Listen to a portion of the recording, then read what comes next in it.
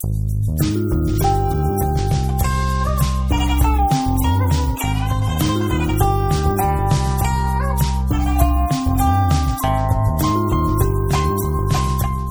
spiritual life can be complex. Buddhism, of course, has thousands of years of philosophy and spiritual practices and many different schools of thought and different teachers who have different approaches to Buddhism. There's thousands of Buddha sutras that Buddha personally taught. And then there's probably 10 times that many commentaries. So the spiritual life can be vast, but also it can be simple. And we can identify like a few cornerstones or like key practices that are crucial, and then the philosophy and the literature is all like additional stuff that we can use to enrich our understanding or to get different approaches or different techniques, different ways of thinking about it. But really we can always rely on a few cornerstones. And of course, one of those cornerstones is Buddhist refuge. Refuge is something that has been in Buddhism since the very beginning.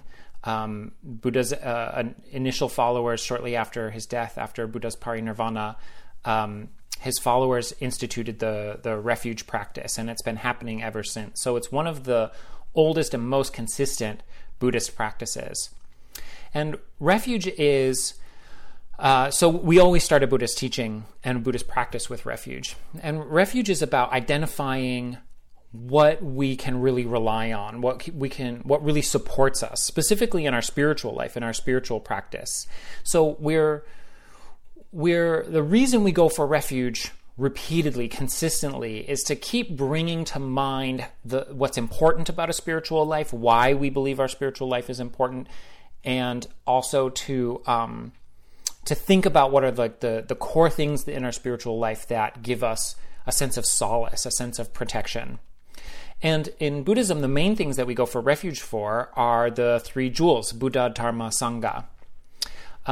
We go for refuge. How we get shelter, how we get protection from the Buddha is this recognition that suffering can be ended, that the human condition, or really the condition of all sentient life, of all conscious beings, which is like this constant struggle, like at best there's like a low-level irritation, and at worst, you can spend an entire lifetime consumed only with worrying about where your food is going to come from, or that you're going to be somebody else's food, let alone the hell realms and the other kinds of births that are described in the Buddhist cosmos. In all of the births, in all of the forms of life, all of the forms of consciousness are characterized by pervasive suffering, or to some degree or another.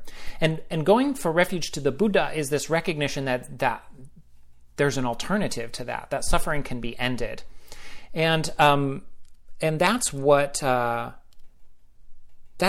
discovered. That was what Gautama Buddha's great discovery was, nirvana, this cessation of suffering, this lasting, pervasive peace and happiness. And that's a great innovation, and it's a wonderful teaching that Buddha left. So when we go for refuge to Buddha, we're recognizing that there's an alternative to suffering. Buddha is like this paragon of humanity, this paragon of life. And going for refuge to Dharma, the second of the three jewels, is that there are techniques that we can do to move ourselves in that direction. There's like do's and don'ts. And one of the things that I find especially inspiring about the Dharma is that there's always something we can do. There are practices for everyone, and at any stage of life, and at any type of life. So it's not just that the pursuit of nirvana is something that can only be done in a Himalayan cave or in a monastery with shaved head and surrounded by other monks and nuns. but that there are these like breadcrumbs that Buddha and other Buddhist philosophers and practitioners have left behind. And so that's the source of shelter. That's a source of protection for us. That's a source of safety in the spiritual life provides. And that's what refuge in the Dharma means. And then the third jewel is the Sangha. And the Sangha is the community of practitioners. So all of our spiritual friends, our spiritual teachers, the Dharma centers, the monasteries, the communities that are focused on preserving Buddhism, but also in supporting one another in practice.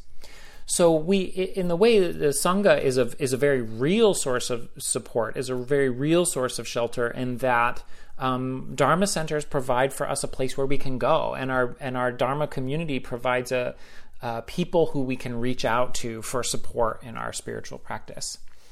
And the Sangha, in a bigger sense, is also the lineage, the historical lineage of thousands of years of Buddhist practitioners who have developed these ideas and put them into practice and preserved them and transmitted them to the next generation. So that's refuge as one of the cornerstones that we can continually call to mind the benefits of a spiritual life and the sources of the resources that we have in practicing a spiritual life. Another cornerstone, especially in the Mahayana, is compassion and altruism, the ideal of the bodhisattva, that we're not just pursuing nirvana for our own benefit, but that we're pursuing nirvana to be of greater and greater service to others. As we move along on the bodhisattva path, even as we're total beginners and maybe are just figuring out Buddhist practices from for the first time and starting to get these things integrated into our life, even at that point, we can learn how to increase our capacity for service and connection for others. That the path of alleviating our suffering is also the path of helping others alleviate their suffering. So it's not a selfish practice, a selfish process of ending suffering, but it's something that we're doing to benefit all of humanity and all of life and all of consciousness.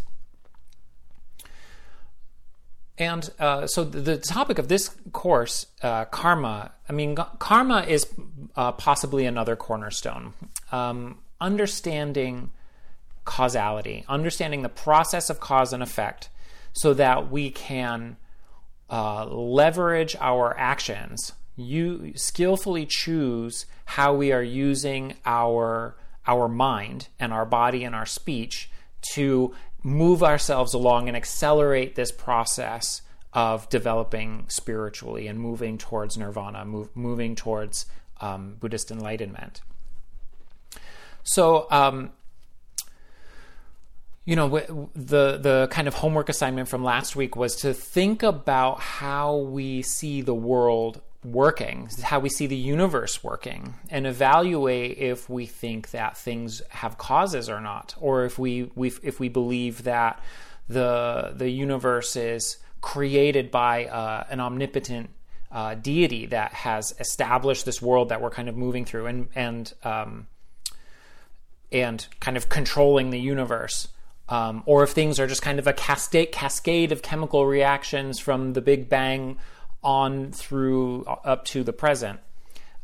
Or if we are willing to invest in this idea that our actions have consequences, that the things that we're experiencing now are the result of previous causes that we've put into place, even in our previous lives, even before we were born in this body.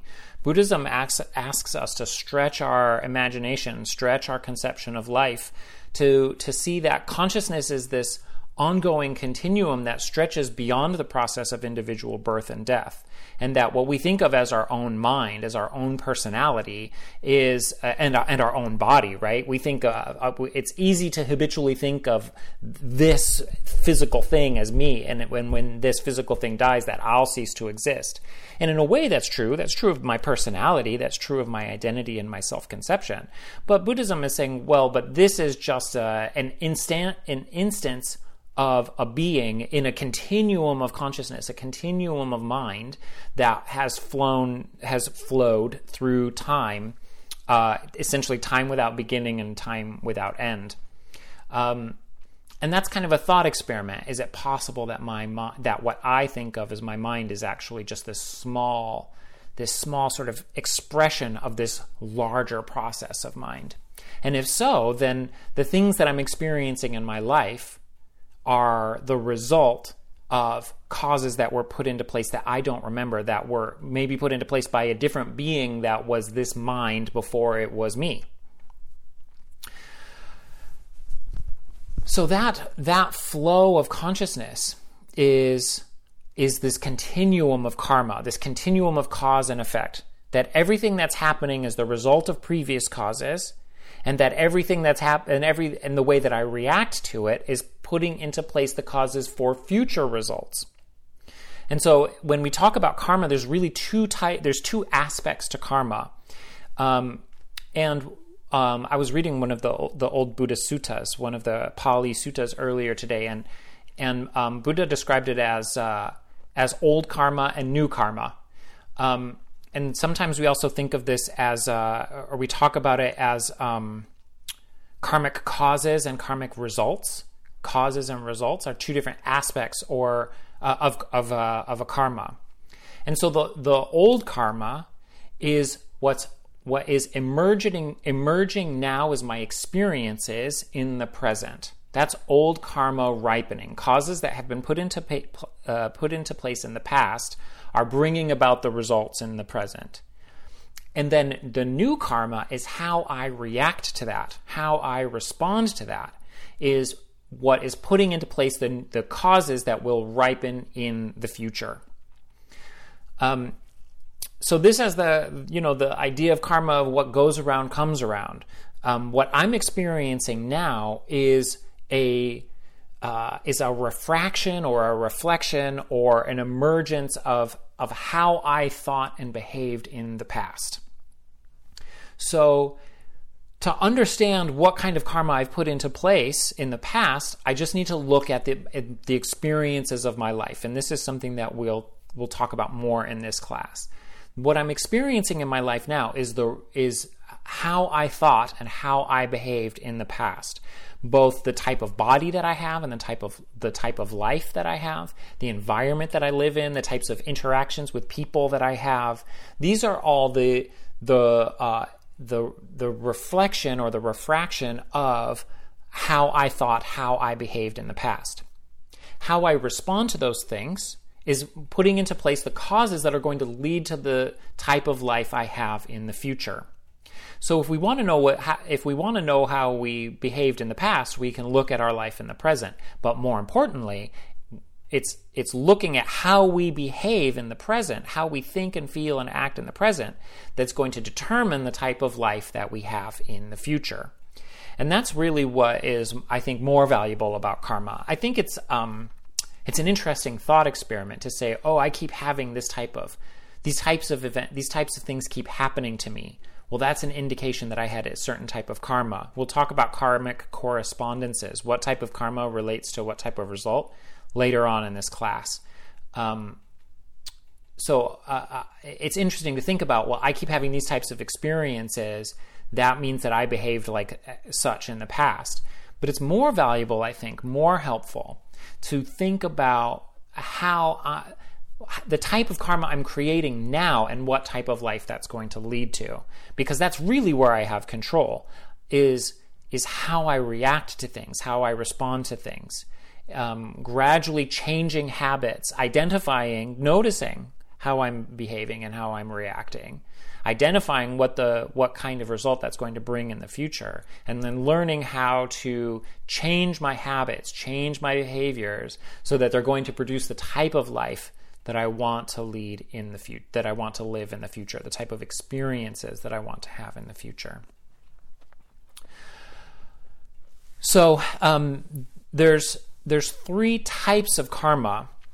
Three types of karma: virtuous, non-virtuous, and neutral. Sometimes we call this good karma and bad karma, or white karma and black karma. And when we say good karma, we mean something specific, which is that these are, that I'm putting into place the causes that are going to lead to pleasant or beneficial results for me in the future. And a truly virtuous karma is going to produce both the results of having pleasant experiences, meaning like being comfortable, having a healthy body, having good food, living in a clean environment, but it's also going to move me closer towards the ultimate goal of nirvana. And so similarly, non-virtuous or bad karma means that I'm putting into place the causes that are going to lead to unpleasant results, pain, illness, short lifespan, a dirty or uncomfortable environment, these kinds of things. And then neutral karma, the thing is, a lot of our karma that we experience is neutral karma. It's like the walls in my room are painted white. And I don't feel strongly one way or the other about white walls. I don't have like a passion for white walls, and I don't have an aversion towards white walls. So most of the time, I don't notice the whiteness of the walls. That's a neutral karma. So a lot of the things that we're doing, we don't even really notice them, right? When we're looking at a school of thought called Abhidharma, and Abhidharma is about exploring micro moments of mind, right? These deep meditators learned how to slow down their mental processes so they could observe every single thing that their mind is doing. And they say that every finger snap, that length of time, there's 60 movements of mind, or maybe 60,000. I've seen both, but 60 is enough, right? 60 every finger snap, and that's happening finger snap, constantly. The mind is proliferating and doing things. Now, most of those movements of mind are the result of neutral karma and are generating neutral karma. And we'll talk more about how strong virtuous and non-virtuous karma is created. But it's worth noting that a lot of karma is neutral. But the reality is that most of the time we're not creating either. There's a fourth kind of karma that is a mixture of virtuous and non-virtuous karma. And that's like doing, when we do acts that are partially good and partially self-motivated, right? When we donate money to a nonprofit organization and part of our motivation is that we get a tax break or something like that, right? We're doing a good action. The donating of the money, the giving of offerings is a positive karma. That's virtuous karma, but it's also kind of mixed with selfish karma too. So what we're trying to do with the karmic project is to maximize our virtuous karma and minimize our non-virtuous karma. And we're trying to set ourselves up to have this upward spiral, both in our own life and also in our future lives, so that we can have this upward spiral, this arc towards nirvana, this arc towards enlightenment. And karma in and of itself is not how we get enlightened. Is not how we have this realization of nirvana. It's not the case that we just need to amass this massive bank account of white karma, of virtuous karma, and then we can like cash it in and trade it in for nirvana. Or that if we get like enough good karma that will like tip the scale over into nirvana. Karma is entirely about the circumstances of our lives. So when we're generating karma, when we're trying to kind of work the karmic bank account, work the karmic stock market, we're wanting to set ourselves up as much as possible so that we can orient more and more and more of our lives to spiritual practice, deepening our mind training, developing concentration, developing meditation, setting aside the time, and having the kind of health and lifespan and vitality to be able to put a lot of energy into meditation, and ultimately be able to have this sort of realization of nirvana. So we're working on creating the conditions of our life where we can deepen our spiritual awareness. Meditation's not the only goal of a spiritual life, not the only practice of a spiritual life, but mind training and developing concentration is an important part of it. And so similarly, like meditation dovetails into this, because learning how to slow down our mind, pay closer attention to our thoughts and emotions as they arise, gives us more of an ability to choose how we respond to the things that are happening to us. And that's how we're planting this karma. That's how we're generating the karma that's going to ripen in the future. And so even when bad things happen to us, even when unpleasant things happen to us, if we have some stability of concentration, if we have some ability to observe and regulate our mind and our emotions, then even when something bad happens, we can respond to it with equanimity, we can respond to it with patience, we can respond to it with compassion for others who are maybe suffering in a similar way.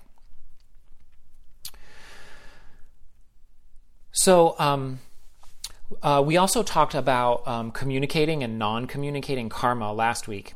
And communicating karma is the kind of karma where you can see the karma that's being created through the actions, right? Like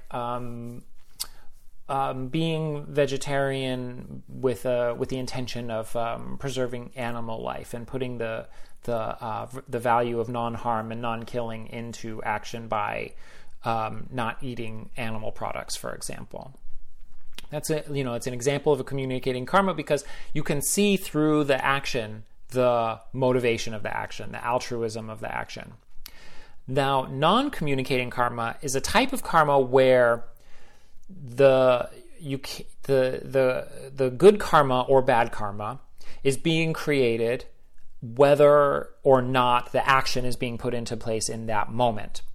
And this is the type of karma that comes from taking Buddhist vows or precepts, which is avoiding the major misdeeds, and by vowing to not harm others, you're collecting the good karma of not harming people, even when you're not actively not harming people. So like a communicating karma would be an example of somebody irritates you and you want to slap them in the face and then you decide not to, right? That's a communicating karma of non-harming in the moment, right?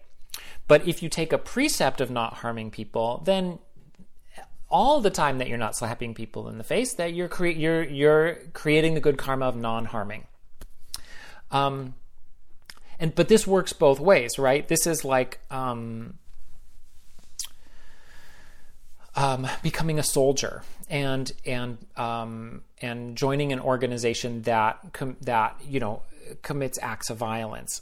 And when one sets themselves up in this situation where if I'm ordered to, I'll harm people, that's a form of non-communicating, non-virtuous karma.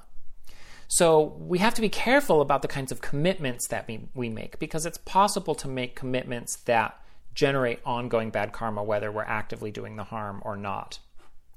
Another example is like a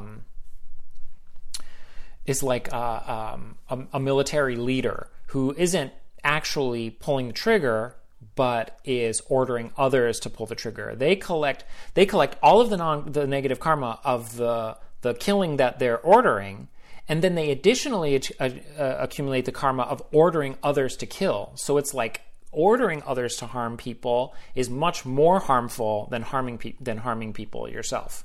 You're collecting double karma. So this is. But the point though is that we can. One of the ways that we can maximize the karmic process is through non-communicating karma, which is taking precepts.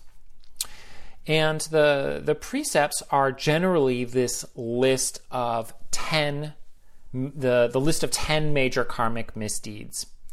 And again, this list goes all the way back to the oldest Pali suttas, the original teachings of Gautama Buddha. And he taught this list. He taught this exact same list 2,500 years ago. So it's got staying power.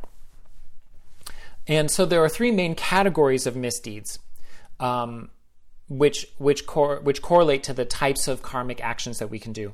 The actions of body, karma of body, which are physical actions. The karma of speech, which is how we communicate to others. And the karma of mind, how we think and how we use our mind. So the three of body. The first and the most important, because really all of the subsequent all of the subsequent misdeeds really fall under this umbrella of non-harming, which is specifically killing, but the Sanskrit word ahimsa means to not harm others. As a karma of body, it means the harming the bodies of others. So first of all, that obviously means not killing other beings, right? Not ending their lives. But one of the things about karma is that they have kind of grades of intensity. So whereas killing is a higher form, and killing a human is a worse karma than killing an animal or killing an insect. It also does go down to harming beings with, physically harming beings. And this is tricky because it's like, we drive our cars and then we drive down the freeway for an hour and we stop to get gas and there's like insects all over our windshield. And like, we didn't do that with a strong motivation. We didn't get in the car and drive for an hour on the freeway, like intending to kill a lot of creatures, but nevertheless, we did, and it was an accident, and it wasn't with a strong motivation, and it wasn't with a strong negative motivation, like I hate insects and I want to obliterate as many as I can, so I'm going to smash them with my car. But nevertheless, we are responsible for that. We're responsible for the karma of killing under that condition. And so this is how, like that combination of virtuous and non-virtuous, like say we're getting in our car because we have to get over to our loved one's house because they're sick and we're taking them medicine. Like, we're creating a strong good karma by wanting to take care of the body of somebody. And our motivation is to take care of the body of somebody else. And we're doing this action for that purpose. But in the process, we're also creating this negative karma of accidentally, incidentally, unintentionally harming the bodies of other creatures. And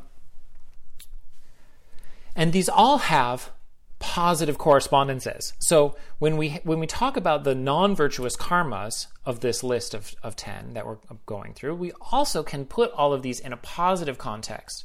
So the converse of the non-virtuous karma of killing is protecting life. So an example I gave is taking medicine to someone who's sick. Maybe we adopt an animal from a shelter that would otherwise be put down, and we take care of that creature. These are different ways that we can protect life. This is one of the reasons that people will go into the healing arts professions with a Buddhist motivation of wanting to create the virtuous karma of helping others. By helping, take care of their bodies, doing massage therapy or becoming a doctor, something like that. The second is the non-virtue of stealing, or maybe more broadly is taking things that are not freely given. There's a few different ways that this is phrased, that this is put into place. Like, you have stealing, which sounds like, robbing a bank or taking money out of someone's wallet when they're not looking. But this also would be like taking office supplies from the closet at work or something like that. What if it's something that nobody will miss? Well, the thing about karma is that it's our own conscience is largely what's mediating karma. So it's not like you can circumvent the karmic process if nobody catches you or if nobody notices the box of paper clips missing. You yourself know that you've done the action, and that's what creates the karmic imprints in your mind stream. So stealing can be taking anything that's not freely offered or offered to you with generosity. And it's something that you mediate in your own process, in your own conscience. The positive aspect of this is acts of generosity. And, generosity, if you know the 6 perfections or the 10 perfections, which is one of the major bodhisattva practices, the first and really the condition of possibility for all of the perfections is generosity.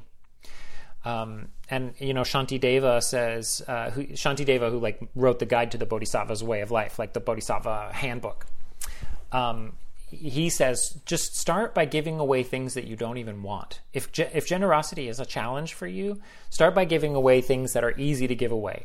And he specifically uses the example of a carrot.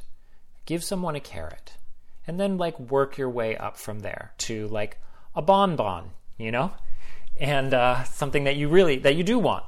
And then, building, and it's this idea of karma is building these habits so that they increasingly become tendencies that we can put into place without much of a struggle.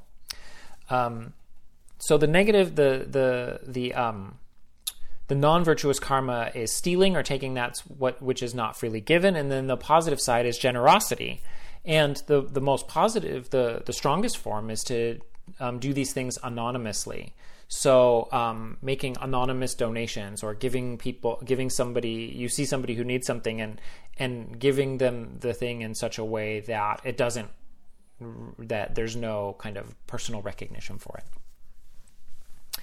The third and final of the bodily deeds is sexual misconduct.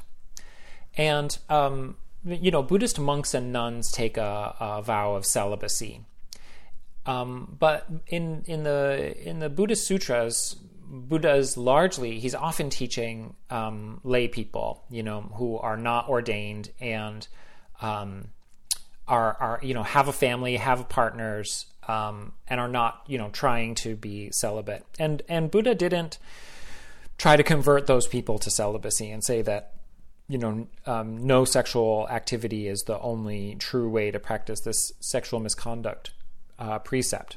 But you will encounter that if you hang around the Buddhist world, you will encounter Buddhist teachings or teachers or literature that says that celibacy is the only way to truly keep this precept. So, okay, if Buddhism says that the cause of our suffering is desire, wanting things ignorantly, thinking that the solution to suffering is getting more stuff or getting rid of things that we don't want. And if that's a habit, that's if that's a habit that poisons the mind, then sex and food are two of the main ways that can try to alleviate our suffering, or think that if we get enough of it that we will feel kind of freer.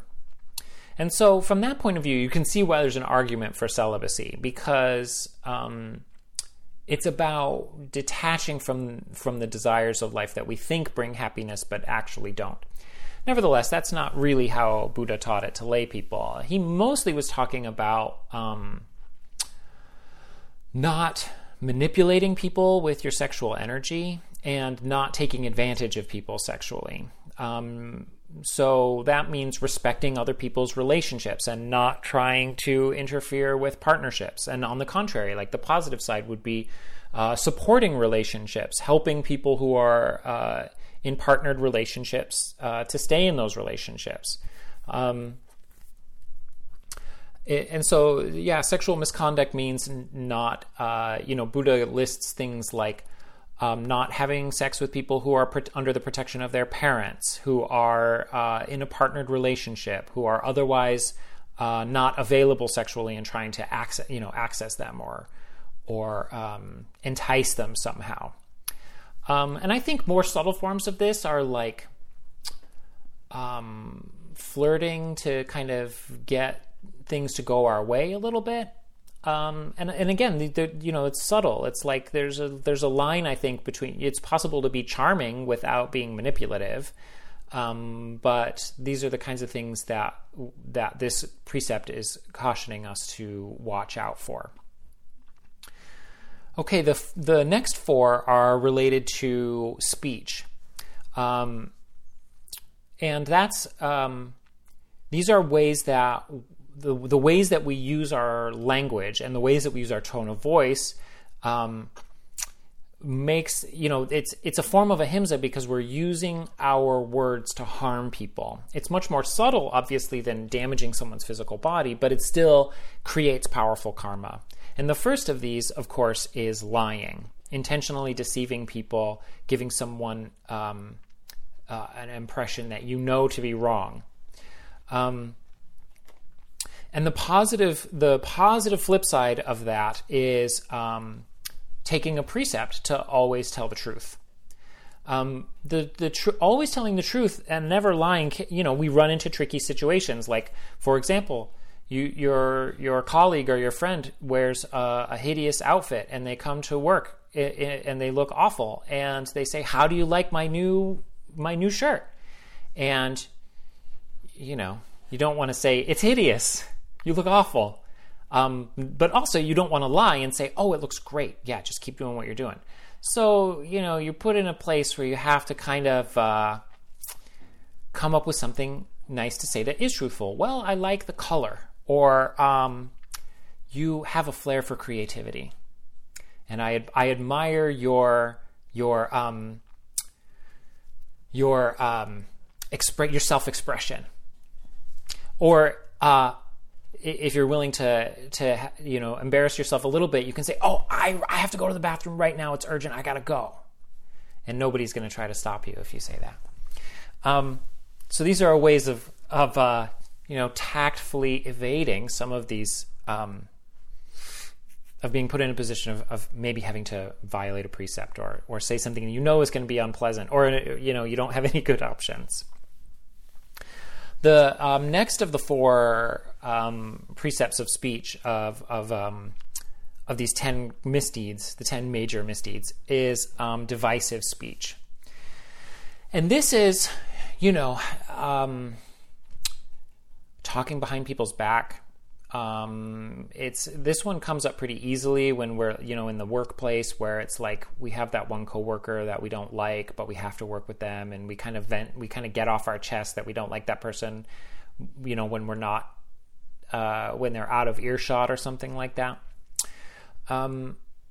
That's harmful because it creates divisions between people, and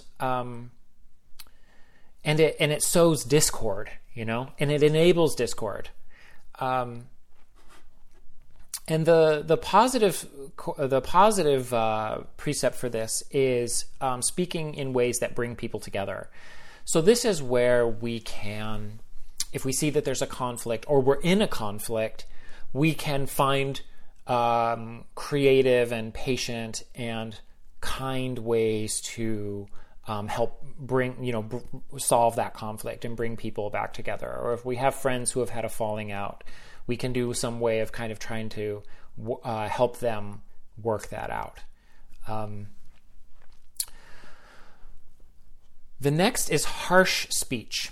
And this is speaking in ways that are unpleasant and hard for people to hear. I think that,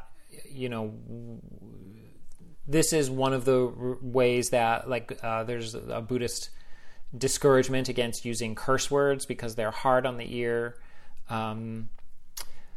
But also, it's like this is when we're not necessarily maybe we're not quite going off on somebody because they've irritated us, but we're like a little bit snarky or like speak in ways that are like subtly undercutting.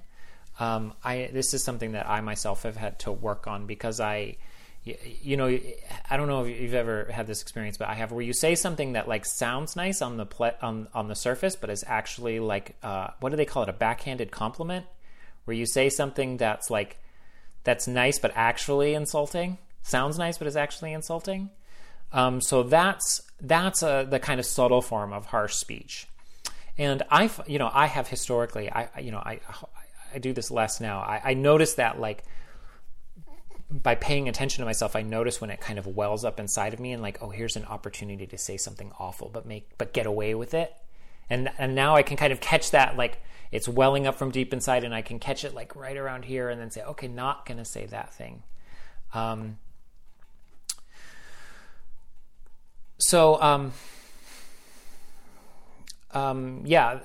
the kind of positive side of that one is speaking in ways that are pleasing, that are pleasant and sweet. And I think that this is really nice. This is something that I think people really appreciate. Like I try to put this one into place when I'm at a restaurant or a grocery store, and I'm working with the people who are, the service staff there.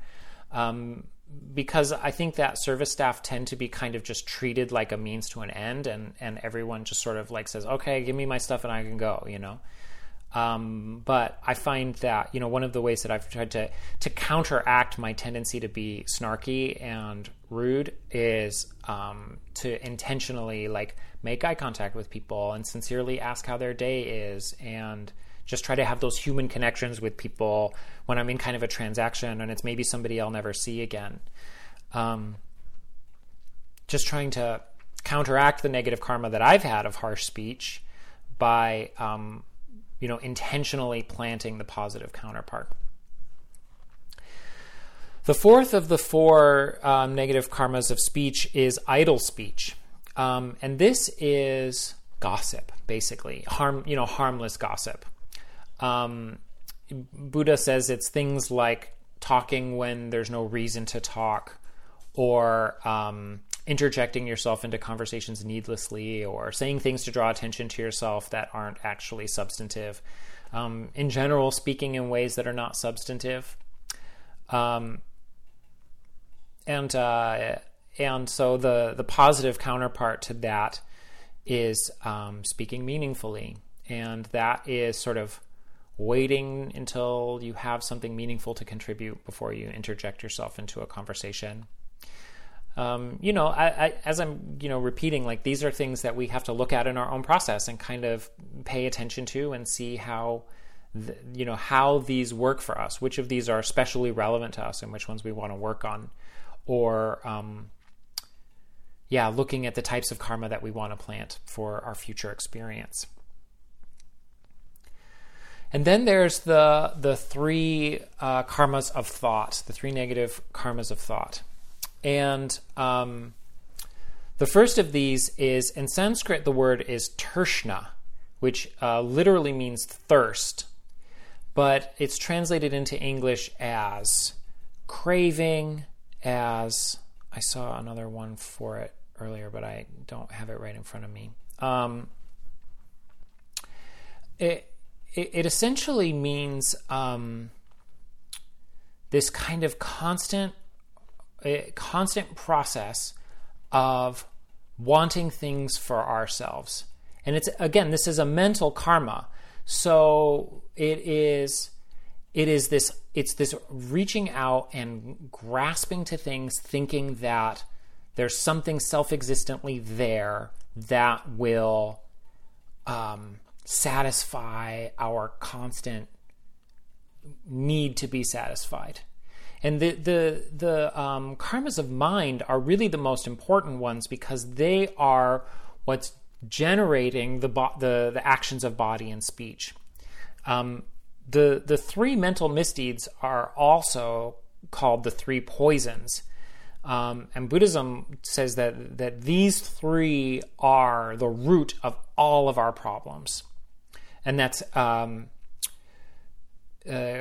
craving or desire or greed, which is the one we're talking about now, hatred or aversion, and ignorance itself. So these are the three mental misdeeds, the three poisons of Buddhism. One way to think about craving as a mental misdeed is being unhappy about the happiness of others. When you see somebody else getting something that they want and you wish you had that nice thing, like your friend buys a nice new car and you wish that was your new car, and you're like, oh, there's that tinge of jealousy, like, oh, they got the thing that I wanted. But then there's also this thing that's like, oh, if I had that thing, then I'd be happy, and people would notice me because I drive the really nice car, or whatever the thing happens to be. And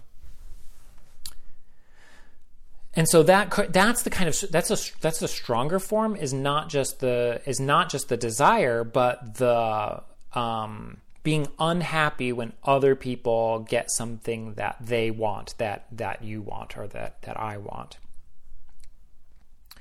The second of these is ill will, which is related to the poison of aversion.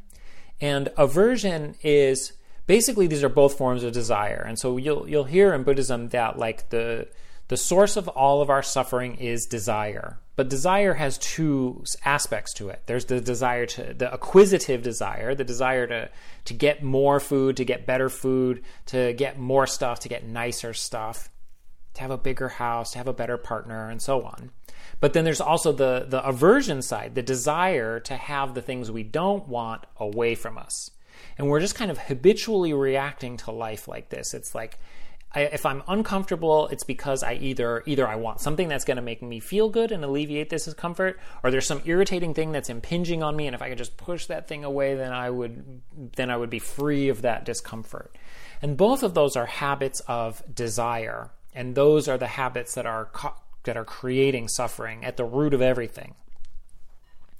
So a way of characterizing ill will is being happy about the unhappiness of others. Like when we see the person who annoys us at work and they get reprimanded or something by the boss, and we're like, yeah, they had it coming.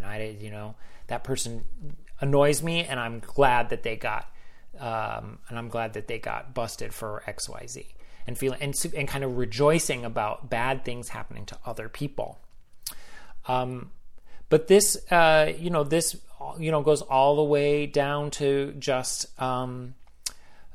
feeling like, being mad at the weather, and, wishing that the weather were a little different. If it were a little bit warmer or a little bit cooler, in summer we wish it was cool like in winter, and when it's winter we wish it was warm like summer, and these are all just forms of being dissatisfied with the present. That's what both of these, craving and ill will, are planting these seeds of being dissatisfied and thinking that we can fix the dissatisfaction by getting something outside of us.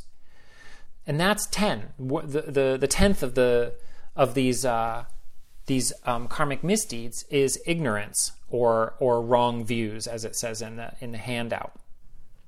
And wrong views is what's underlying these other two of craving and aversion. This ignorance is thinking that we can micromanage our environment to like get this like equilibrium where we'll be free of suffering. And we're constantly trying to like maintain that equilibrium by micromanaging the outer world.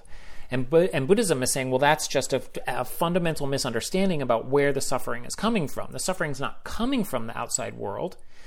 It's coming from our own habits of mind, which is what's created the karma in the past, that's created the uncomfortable world. And we can work with it at the level of karma by changing the seeds that we're planting, which will change the results that we get in the outside world. But as we go through this list of 10, we start from the most gross of like not physically harming other creatures' bodies. And then we get to the most subtle of changing the way that our mind works so that we recognize that the suffering is coming from our own reactions.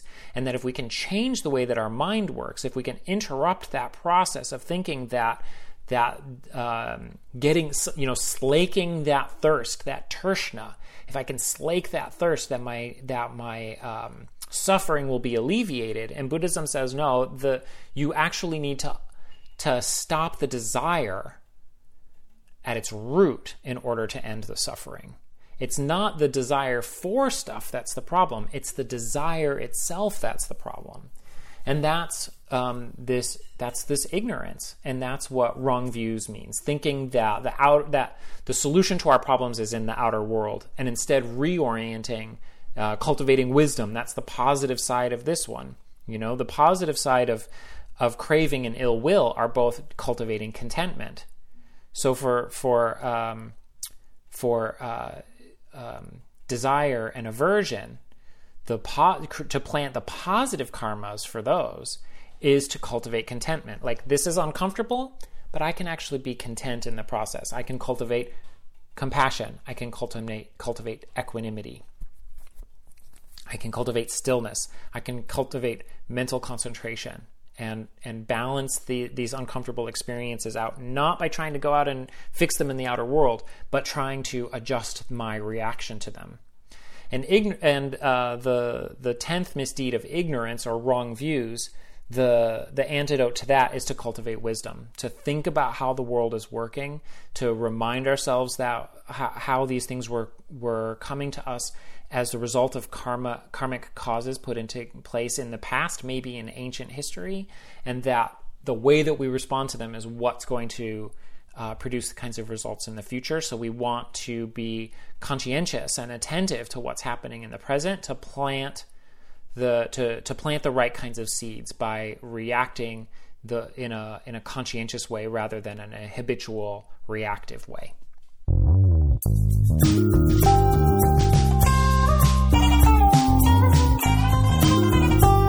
Thanks for tuning in to the Mojo Hito podcast. For show notes, video, and more information, visit mojohito.com.